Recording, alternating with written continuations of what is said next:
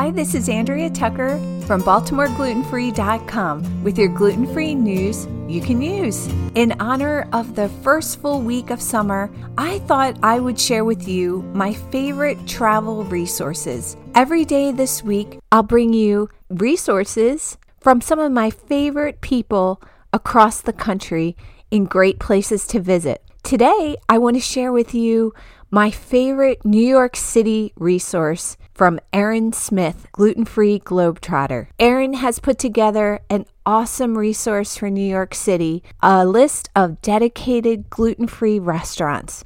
Erin works really hard to keep this list current and make sure that all the restaurants are 100% gluten-free, and she's on top of any changes these restaurants make to their menus and offerings. Erin also moderates a great resource on Facebook, a group called Celiac Travel. This is a group of international travelers that share awesome tips about places to eat, packing, you name it, anything related to travel with celiac disease or being gluten-free.